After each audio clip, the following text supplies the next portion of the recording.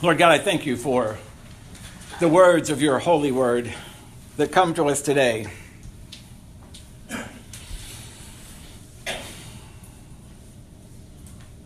And Lord, you know I've studied and I've prayed and I've wrestled and I've pondered.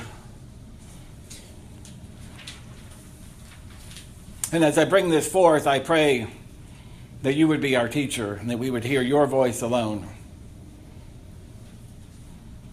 And that everything that is not of you, as these folks walk out the door, as they walk through the doorway, they be hit with spiritual amnesia for the stuff that's not of you.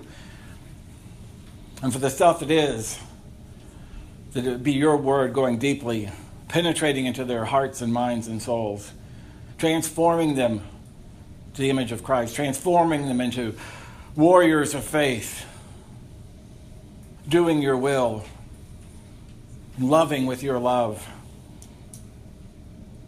as they go out into the world.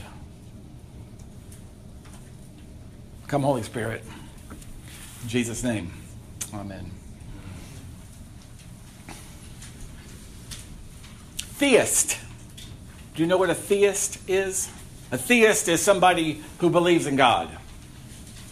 Put the letter A in front of it, and you've got somebody who does not believe in God. Atheist. Moral. Having to do with right and wrong, holding to some sort of standard. Put an A in front of it, and you've got somebody who lacks moral sensibilities.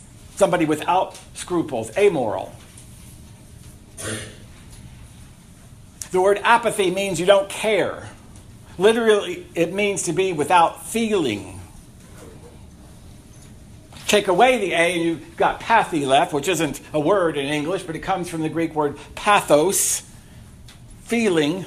Many times in English we put an A in front of a word and you get the opposite because A is a prefix that means not. Hypocrite. From hupo meaning under, crisis, we would say, meaning to decide. Originally it meant somebody who couldn't decide.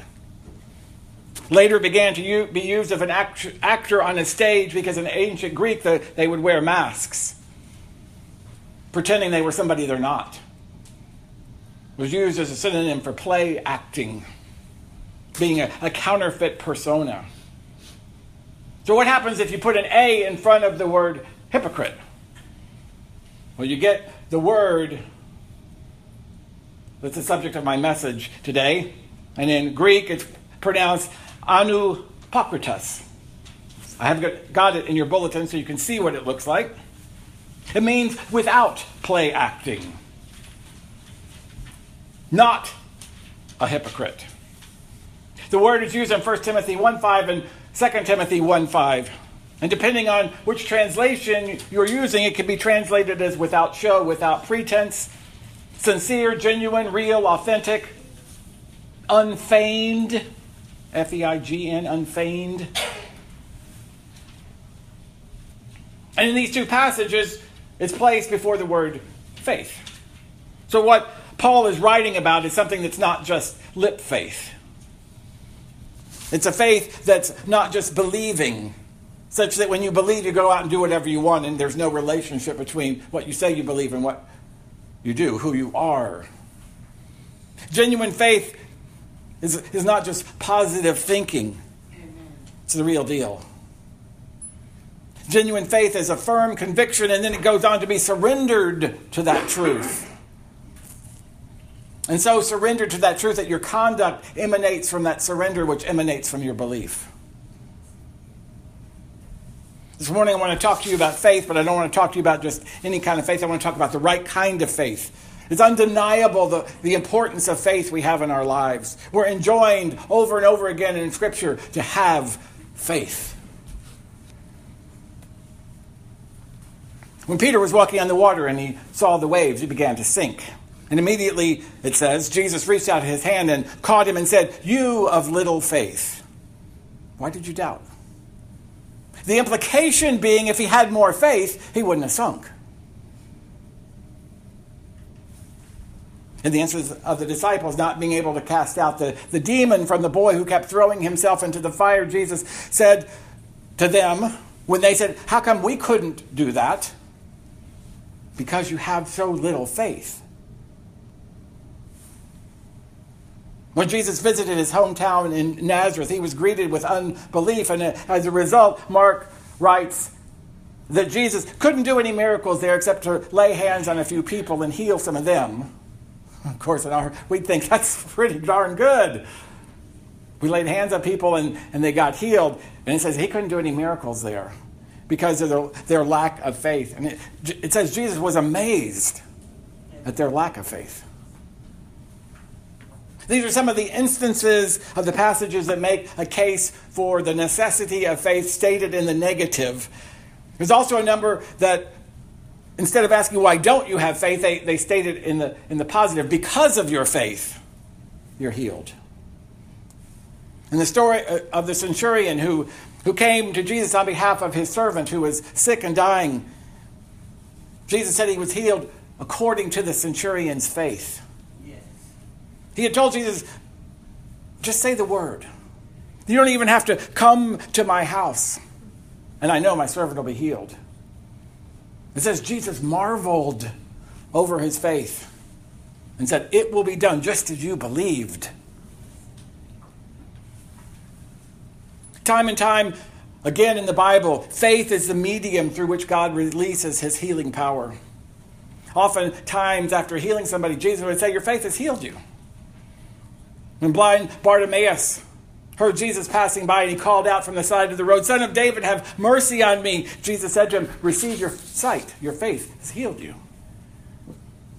The woman who had the issue of blood for 12 years and had sought all sorts of remedies and couldn't find them, reached out to touch the hem of his garment.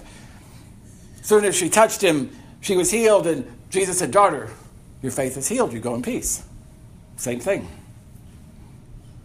In the case of the boy that I just mentioned who threw himself in the fire because of the demons in him, the father approached Jesus and said, if you could do anything, if you can do anything, can you help us? And Jesus said, if I can?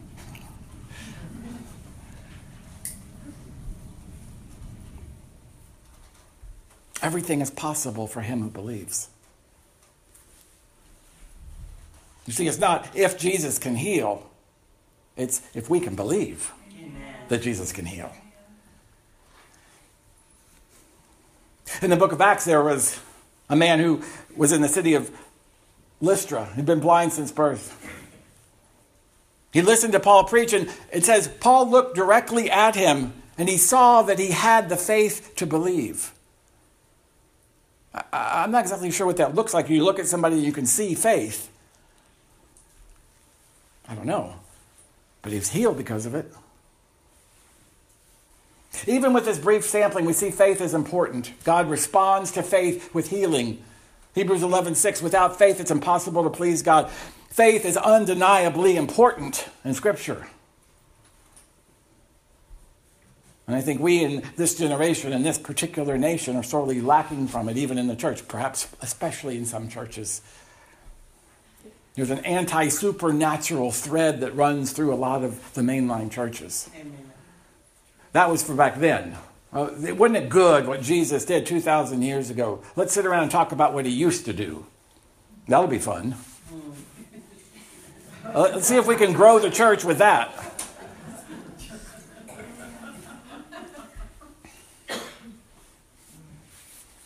However, there are some who take things to an extreme. There are those who teach that if you have faith, you will be healed no matter what. If you have just enough faith, you will be healed. Such teachers insist that everyone will be healed from everything, every time prayers or healing have said. And if someone isn't, then brother, you must have some buried sin. Sister, you must have some sliver of doubt that's interfering with what God's trying to do, but your doubt and your unbelief is clogging up the works. It's true in Matthew 21. Jesus says, if you believe, you will receive what you ask for in prayer. Is that always our experience? I think in an earnest desire to appropriate that passage, well-meaning, but I've heard them tell people, if you've asked, you've already received it. And to a point, that is true. You have already received. God's already answered your prayer, whether it's signed, sealed, and delivered yet, whether it looks like what you prayed for, you have received from the Lord. He is a God who hears his children. Don't think otherwise. And for believers to stand on the promises of God, it's good. But as I say, the extremes can be problematic. I struggle when I hear people being told to claim their healing, when they're instructed to say, I'm healed right now, in spite of what the evidence is to the contrary. Not that we always go on evidence, but when do we, I wrestle with this, with what I see in the church sometimes. When do we move from praying to demanding? When do we cross the line and start having faith in faith instead of having faith in God? From having faith in the power of God to having faith in the power of my positive confession.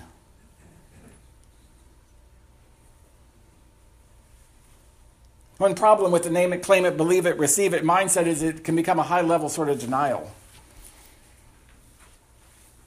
You see, if I'm blind and I ask for sight, I've not been healed until I can see. Now, that sounds obvious to people outside the church, but there are some circles where that's not so obvious. And the teaching gets very complex and people are confused. And what happened to having the faith like a child? Because there's all this stuff you have to do. Again, I know my prayer's been heard, but as long as I cannot see, I'm blind and I've not been healed. In the story of the emperor's new clothes, the reason the emperor appears to be naked is because he is naked. And I don't care what anybody tells me. If I'm paralyzed and sitting in a wheelchair, I'm not going to say I'm healed until I'm actually up and walking around. Faith is above reason. It is. But it's not against reason. My grandmother was a very godly woman. She was saved, she was spirit-filled, and she died a terrible death. Her faith group taught that if you have enough faith, you don't need medical help. And anything less was a breach of faith. So her entire course of female cancer was run without medicine and without painkillers. I was 7 when she died. I know I was shielded from so much, but the bit I saw wasn't good. Her claims of being healed in the name of faith was actually a denial of reality. With good intentions. Trying to do the right thing. This isn't a blame thing. This is just, hopefully, clarification. I've heard some prayers tell people, just say it. I'm healed, I'm healed, I'm healed. When it's obvious they're not. To me, that's the power of positive thinking run amok. Because my faith is not in my words. My faith is not in my confession. My faith is in the God to whom I pray. My saying something doesn't create reality. God creates reality. And yet this concept of possessing creative power in our words, it's in television and radio and books and conferences. If we will just say it right, we can have whatever we ask for. And some people are within the stream of what's good and right, and they're praying for healing, and then you all know how that teaching has turned into the prosperity movement, which these people would deny, but you can say how you get there. Well, if I just say it right, if I just pray it right, if I just confess it with my mouth, I can have that new Mini Cooper I've been wanting. Good gas mileage for Jesus.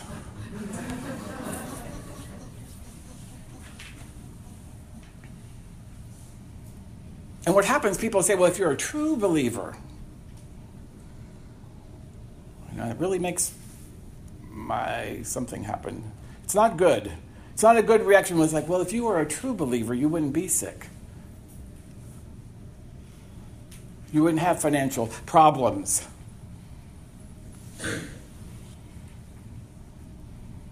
This kind of teaching distorts some of the scriptures of the Bible. Fails to come to grip with death. It doesn't deal with how God sometimes works through suffering, sometimes sends judgment.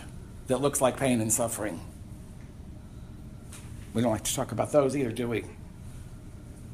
And they don't bring, as I've watched this, they don't bring people into God's wonderful liberty. They fill people with guilt and shame and confusion and way too much introspection. What have I done? Some of it's good.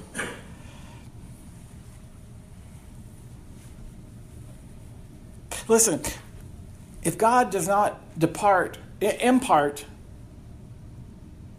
divine faith to us, no amount of my confession is going to create it apart from God.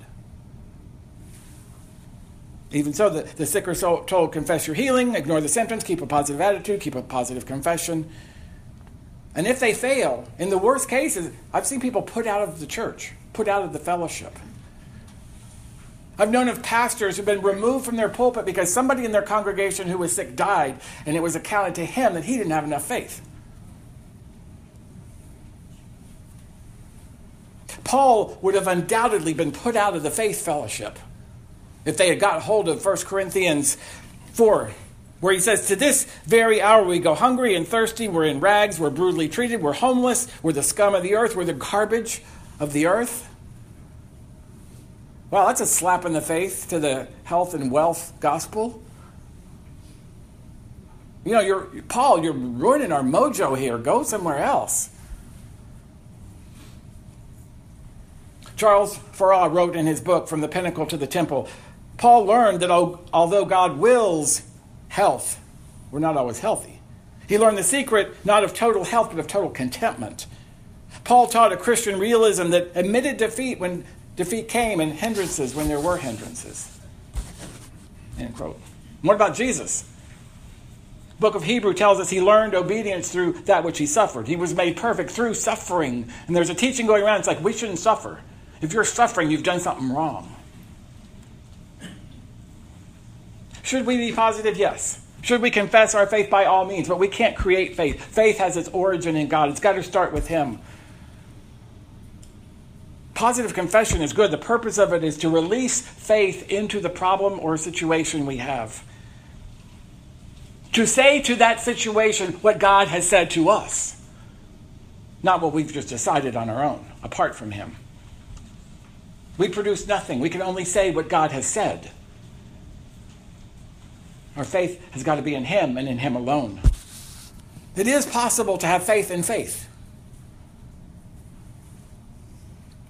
Some have turned faith itself into a god, and they believe that their faith can do all things and provide all things. It's idolatry. The New Testament speaks of faith in God, faith in Christ Jesus. When anything shifts from that, and it's subtle, and I don't think anybody has bad motivations. There's certain words. When people talk more about faith for than faith in. Faith for seems to me to make things oriented rather than God oriented. Do you believe for your healing? It's not a terrible statement, but to me it's like a little flag going up. Because with faith for, we become the source of our blessings. The force of our faith, the force of our words creates the healing for us. It turns it into the desired experience. And I would suggest that perhaps that faith might be very misplaced. Paul clarifies, how does faith come to us? Romans 10:17, faith comes by hearing, and hearing by the word of God. Now in the Greek, there's two words for the word word. One is logos and one is rhema. Logos is, you could describe that as the general word of God, the general knowledge of God. By scriptures, you can receive all the knowledge you need concerning God and his promises, but that doesn't necessarily turn into saving faith, does it? Pharisees. Case in point. In the Romans passage, though, the Greek word is not logos, but rhema. Faith comes by hearing, and hearing the rhema of God, the rhema word of God. Logos has been written as that which God has written and said. Rhema we could describe as the saying word of God. It's very present tense. It's what God is saying to us right now in this particular moment. It's a specific word for a specific person, a specific situation, a specific moment. Faith comes by rhema. Peter didn't walk on water because of logos, because of a general knowledge of God. Peter had asked that Jesus give him a specific word. Lord, if it's you, tell me to come to you. And Jesus said, come. A now word, a rhema word. And he acted on it. And there was faith to activate it, to change reality into supernatural. Change the physical into something that can't possibly happen. When God's involved in our confession, which is good, and our faith, which is wonderful. When God speaks to us with a rhema word, it brings us to the place of saying, God has said it. It must be true. It must be true. No matter what I can see, no matter what I'm hearing from everybody else, God has spoken. Creates faith within us, genuine faith. And we're compelled by force of unanswerable arguments to believe the certainty of what God has said. And I meant to ask you, Debbie, before church, but I forgot, but too bad. This is exactly what Debbie wrote in her book. And Dennis mentioned this on Wednesday night. It's like, oh, that's right. Of course I knew the story, but it just so fits with today's message. They were told, Dick and Debbie were told they couldn't have children. It's impossible. And that's how it was. This is very Reader's Digest condensed. But she received a rhema word from God, a now word from God. You will have a child. And absolutely nothing could dissuade her once God said, what can't come to pass is going to come to pass. So the book is a wonderful testimony of all the years of nothing coming to pass, apparently. And she held on to that rhema word, in spite of the odds, in spite of the obstacles, in spite of doubts and fears. Because God had spoken. And it gave her faith. Genuine faith. Biblical faith. The kind of faith that always produces. Because something happens when genuine faith is released. Faith saves, faith heals, faith delivers, faith cleanses, faith does something. When Jesus exercised faith, the fig tree withered. Bread and loaves were multiplied. The blind saw, the lame leapt. By faith, Jesus calmed the storm. He turned water into wine. He raised the dead. And he did say, you will do greater things than me. He said, than I. His grammar was really good. Hebrews 11:1. Now faith is the substance of things hoped for, the evidence of not things. Faith is substantial. That word in the original language means foundation, confidence, assurance, trust. It's an absolute confidence in my God. You can't shake it. Go ahead, give it your best shot. I know what I know, and I know who I know, and nothing you can say can dissuade me. Firm confidence. Arthur Pink, in his book, An Exposition of Hebrews, says it like this: faith shuts its eyes to all that it sees and opens its ears to all God has said. Because faith comes by hearing. Faith emboldens against discouragement. It laughs at difficulties. It resists the devil. It triumphs over temptations. It does so because it unites the soul to God and draws strength to Him. Thus, faith is a supernatural thing, not a man-made thing. Doesn't originate with us. Authentic faith in God means we don't need to play make-believe. We don't need to act like nothing is wrong. God expects honesty, not pretense from us. Look at the Psalms. Why, O Lord, have you done this and this and the other? An honest relationship. My confidence is not in my faith. It's in God's ability to know that He can accomplish what I can't possibly accomplish. Because I know it's not my faith, but God's might, I become more confident in Him. Faith is believing when I can't see it. It's being obedient. Faith is being obedient even when I don't understand it. And faith continues even when what I'm trusting for isn't coming through, doesn't come to pass.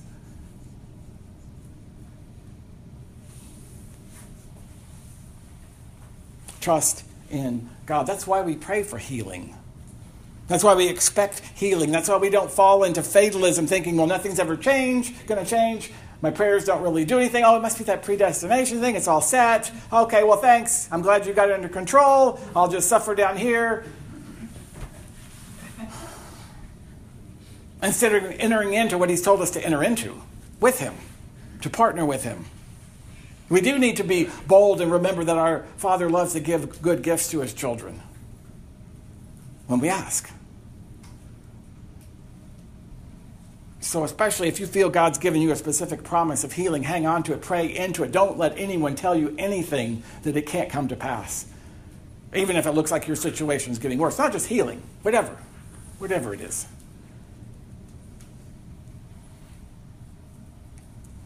On the other hand, I think I've had too many hands to say on the other hand anymore today.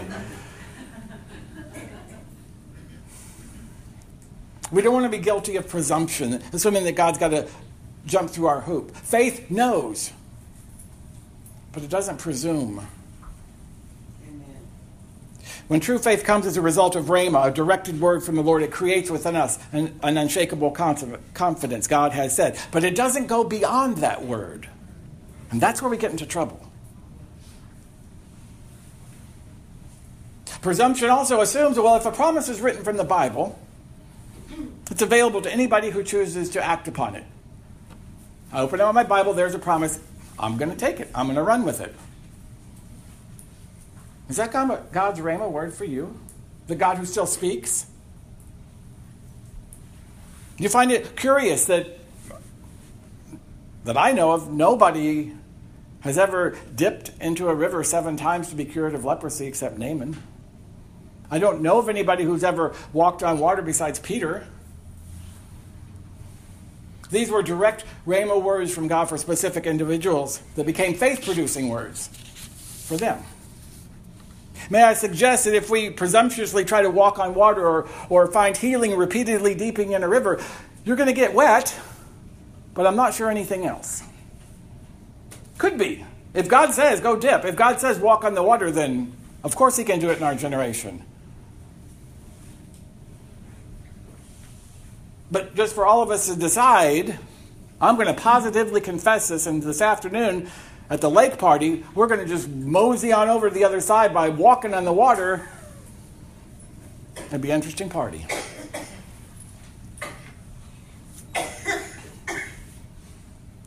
The Bible actually speaks quite a bit against the sin of presumption. Presuming.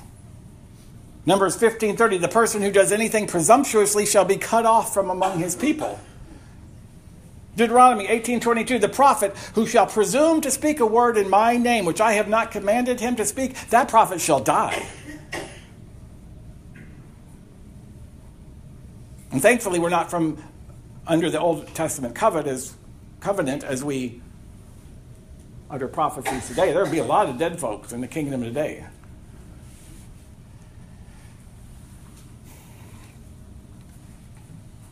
It's presumption, not faith, when we attempt to speak things into existence by our own words. Unless God has spoken first, I submit to you, nothing's going to happen. Amen. Mountain-moving faith is the kind that's got to originate with God, not in presumptuous us. Presumptuous us.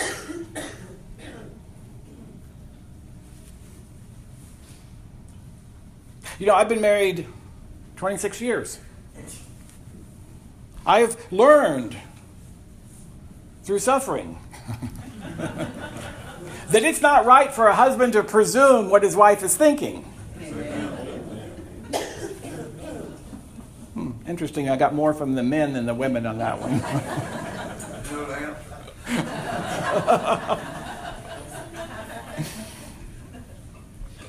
No wife is entitled to presume she understands and knows her husband's desires, his will. So we have no right to presume what God's going to say or do in a specific way in any particular situation with him until what we do with our spouse, we ask. And give him the opportunity to say, here's what I want to say to that. Here's what I want to do in your situation. Not just presume, oh, well, this must be water walking time or river dipping time. It's like, no, maybe this is that or this or something specific for you. Amen. That's not even in Scripture because we live in Acts 29 and the book's still being written through the testimony and witness of us. Yes.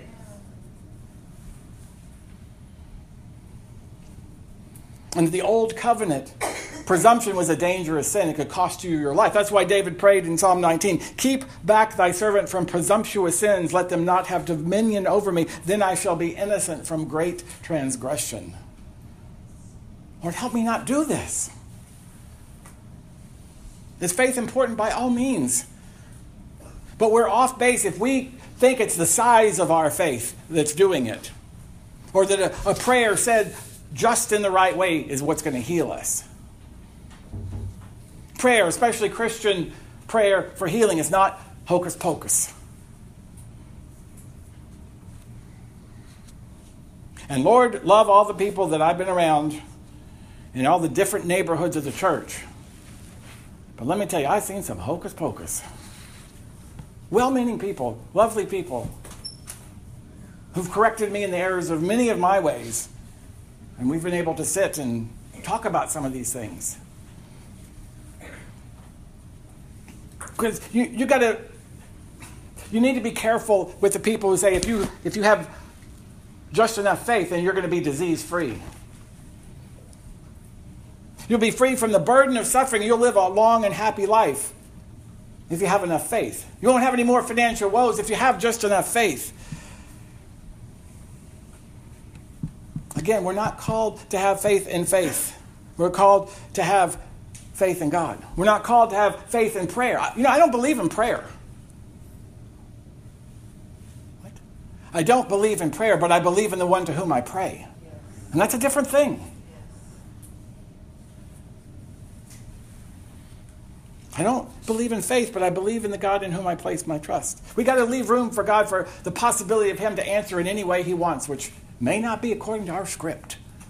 Anybody here ever had a script stomped on, torn up, coffee dumped on by the Almighty? I can't read that anymore.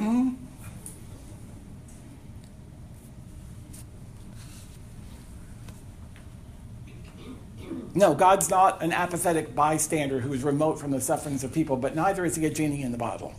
Give me the formula. What's the formula? Oh, there's a conference. I can get the formula.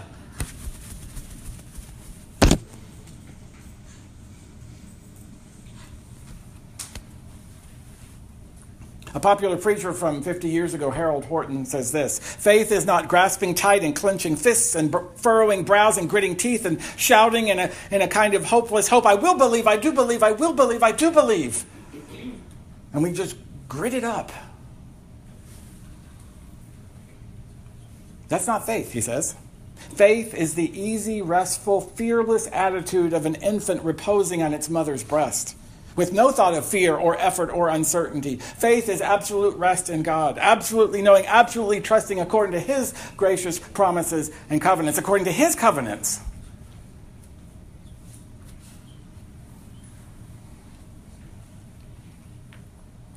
Healing evangelist Randy Clark, with whom I had the privilege of going to Mozambique with, Brazil with, he said he's encountered way too many people who need a healing because of the last healing service they attended. Because they left feeling worse than when they went. Because not only did they walk out the door with the ailment they came in with, they left with guilt and shame because they were told, you don't have enough faith. It's your fault. In one way or the other. As I read all the various biblical accounts, it seems to me that if you have faith for your healing, that's great. That's desirable, that's good, that's helpful. But it doesn't seem to be required. Did you know that? Or are you sitting there like, yeah, I think he's doing heresy now. Let's think about the night in the garden when Jesus was betrayed and Peter got all in a flurry and he took out his sword and he cut off the soldier's ear. What happened? Jesus reached down and he picked up the ear and superglued it to the man's head again. I'm pretty sure that guy didn't have much faith for a healing in Jesus, from Jesus. The daughter of Jairus was healed because of her father's faith, because of his asking. The demoniac who lived among the tombs in Luke 8 He had to be healed and delivered before he could receive the Christ. And let me ask you this. Just how much faith did Lazarus muster up to believe for his resurrection from the dead? How much faith did dead Lazarus have? Jesus was one with the faith. Jesus was one with the unconditional grace that he just bestows like rain and sunshine. And he's so amazing.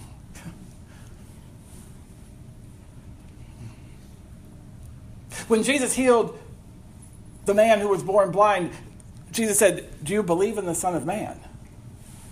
And he said, "Who is he? Who is the Son of Man? I've never heard of him." He didn't even know who Jesus was. It wasn't till later that he came to faith. And what about all the accounts of the people in Scripture not being healed? 1 Timothy 5:23, where Paul told Timothy to take wine for his frequent infirmities. Why didn't Paul pray for his healing? Sure he did. We definitely have to throw him out of the church. In 2 Timothy 4, Paul says he left Trophimus behind in Miletus, sick. Paul left him behind, unhealed. I'm so glad these stories are here, because I pray for a lot of people and pray with the faith that God has given me. Faith of a mustard. If you have faith of a mustard seed, it means you have enough faith to pray for it. You have enough faith to go forward and let the healing evangelist pray for you. You have enough faith to get off the pew and to go for what God has. If you have faith of a mustard seed, do you think there's room for fears and doubts and confusion? And yeah. But I'm not looking at that. I'm holding my mustard seed like you said, Lord. So here I'm coming. And I'm bringing me, or I'm bringing my sister, or my brother who's hurting.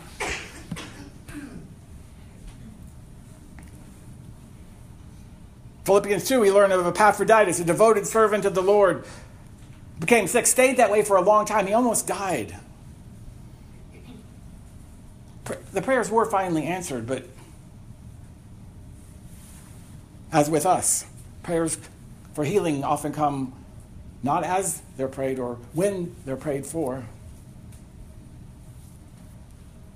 I do believe that physical healing is part of the bargain of Isaiah 53, if I can put it that way. In other words, I do believe that healing is part of Christ's atonement.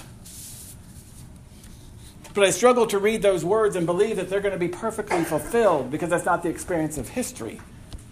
They can be perfectly fulfilled in your life, but they're not going to be perfectly fulfilled. Listen, 2 Peter 3:9. It's not God's will that anyone should perish, but all that should have eternal life. It's God's will that everybody come to a saving faith in Jesus. Does everyone have a saving faith in Jesus? They do not.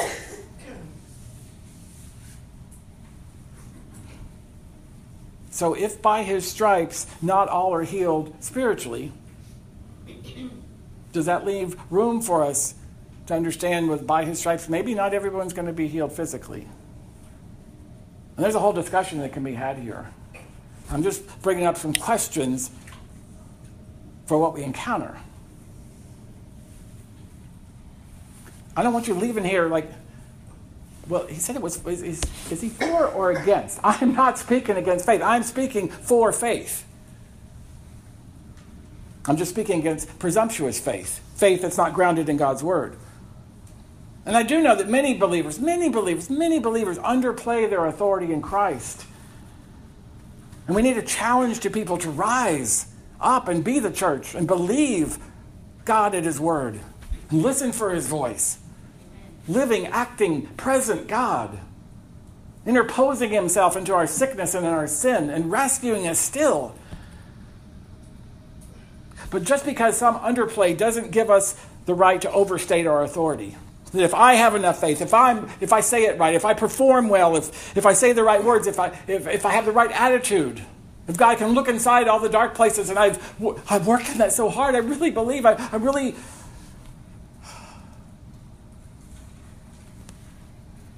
Well then, God will be pleased with me. He'll be beholden to jump through my hoops. Because I'm going to hold the Bible and I'm going to point to all the places where he said he would. And I'm going to say, you gotta. You have to. You said so. And I see it. I've seen it in the kingdom. And I see it in a way that lacks the humility I think we're called to have when we go boldly before the throne of grace. Oh my gosh, I love that passage. I love our God. I love our Jesus, who, because of him, we can go boldly to God's throne of grace. We can sit at our Father's feet. But we don't go, Dad, you got to give me this.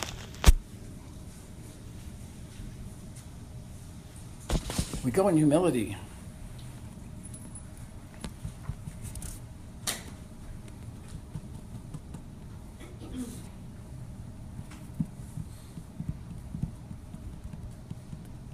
If you pray correctly, your prayers will be answered. And if you don't get your prayers right, sorry, Charlie, you must be doing something wrong. That's what I want to speak against. Because I know what a terrible burden is. I've seen it in the lives of people I've ministered with. And it creates a great insecurity in me as well. If thinking, gosh, one slip, I could lose my healing. I could bring financial ruin on myself. I'm not saying it the right way. Do you see what's wrong with this picture? I'm much happier going to places like Psalm 34:7. The angel of the Lord encamps round about those who fear him to deliver him. I trust in God to deliver me, God to heal me, much more than I do in my own words to keep me out of poverty and disaster and illness. I had 4 times more what I'm saying to you in my notes. Because there are many realms that have been touched upon here that bear much discussion. This should be a healing conference. This should be a multi-week series.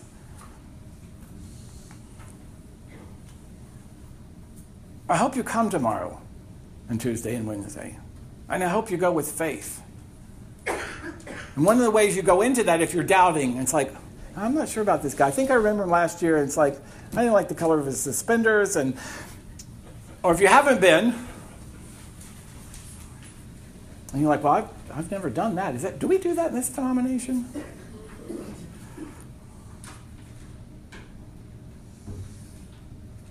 So the next day of the half, you'll start praying to the God who gives faith. Say, Lord, I do believe, help my unbelief. Or maybe you're more honest. I don't believe this. Can you help me get anything?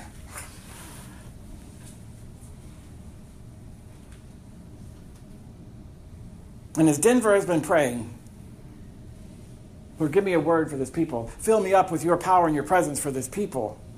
That we would go in not receiving something from the man, Amen, but receiving something from the vessel who imagine is doing everything he can to be emptied so that God can move through him.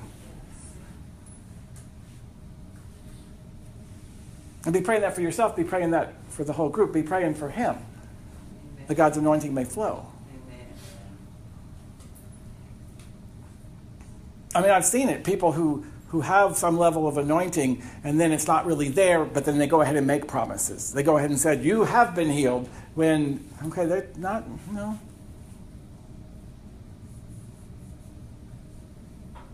You don't know how hard it is. Some of you know how hard it is.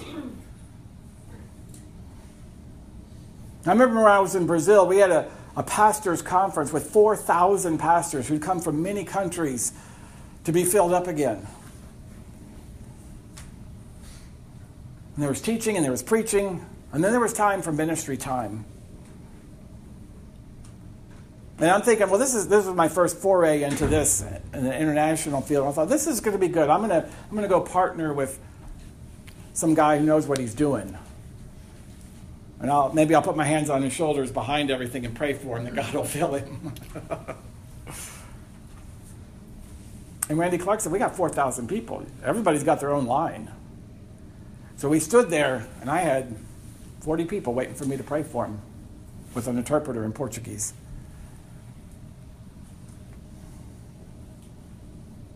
That'll get you to praying. Mm-hmm. And the first night I prayed, I've told this here before to some of you, I think. First night I prayed, every person I prayed for got healed. It was the most amazing thing because I'd been back in my church in Texas praying for healing for a long time, and almost nobody ever got healed. Far and few between. And I prayed for people who fell down. I'm like, get up, I'm not through.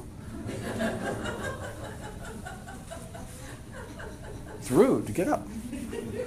And I prayed for people who got holy laughter. And I know I've told this here because I don't like holy laughter. It's annoying. It bothers me.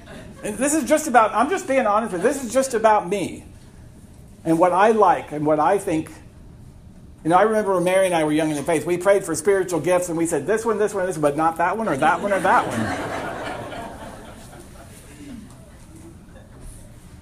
And God laughed. It was the most, I remember I looked down at my hands to see if they had changed because they were the same hands who had laid hands on many people here at home when not much was happening. And I did it there and oh my gosh, revival was breaking out. And then some people were crying and some people were laughing and some people were standing and kneeling and it was chaos. It was the most glorious, wondrous chaos I'd ever been a part of. And we did it again the next night. And I prayed, and do you feel, is the pain gone? Nope, still here. Let's pray some more. And the line's there, and people are like, you can't spend so much time with one person. And I prayed for the next guy, and the next lady, and nobody fell down, and nobody laughed, and nobody got healed.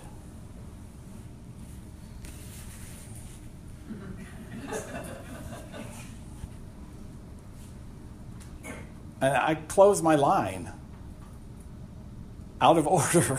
You know, it's like, I did. It's like, okay, everybody move over here where there's an anointing on this lady who's praying for folks. And I was confused for a bit. And we went back to our hotel that night. I'm like, God, did I do something wrong? Did I say something wrong? I think I said it the same way as before. Have I sinned since yesterday in my heart on this outreach? And I felt very strongly the message from God was, I just want you to know this has nothing to do with you. Not the healings, not the lack of healings. And I could have really gone to a sin of presumption. I'm just going to work this up. I'm going to push them down. At least there's going to be something happening here. And that's why you see what you see sometimes. And it's not because the men are evil. Because they're human and it's like it's hard.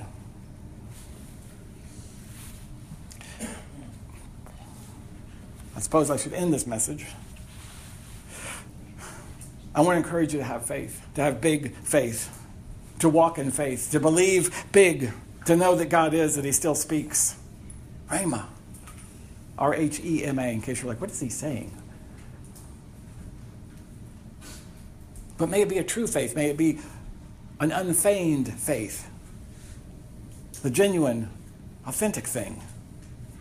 That's honest with our failures. Honest with, it's not working today.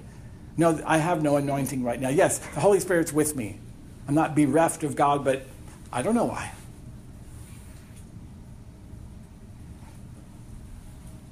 When there's genuine faith, we'll see the invisible. We'll believe the incomprehensible. We'll hear the inaudible. We'll feel the intangible. We'll hope the imperishable, and we will expect the impossible. And he will do it. Because he can do all things. And he's good. I hope you come with anticipation tomorrow. Cindy, I want to worship. Can you do something about that? On the floor. Can you lead us? Amen and amen.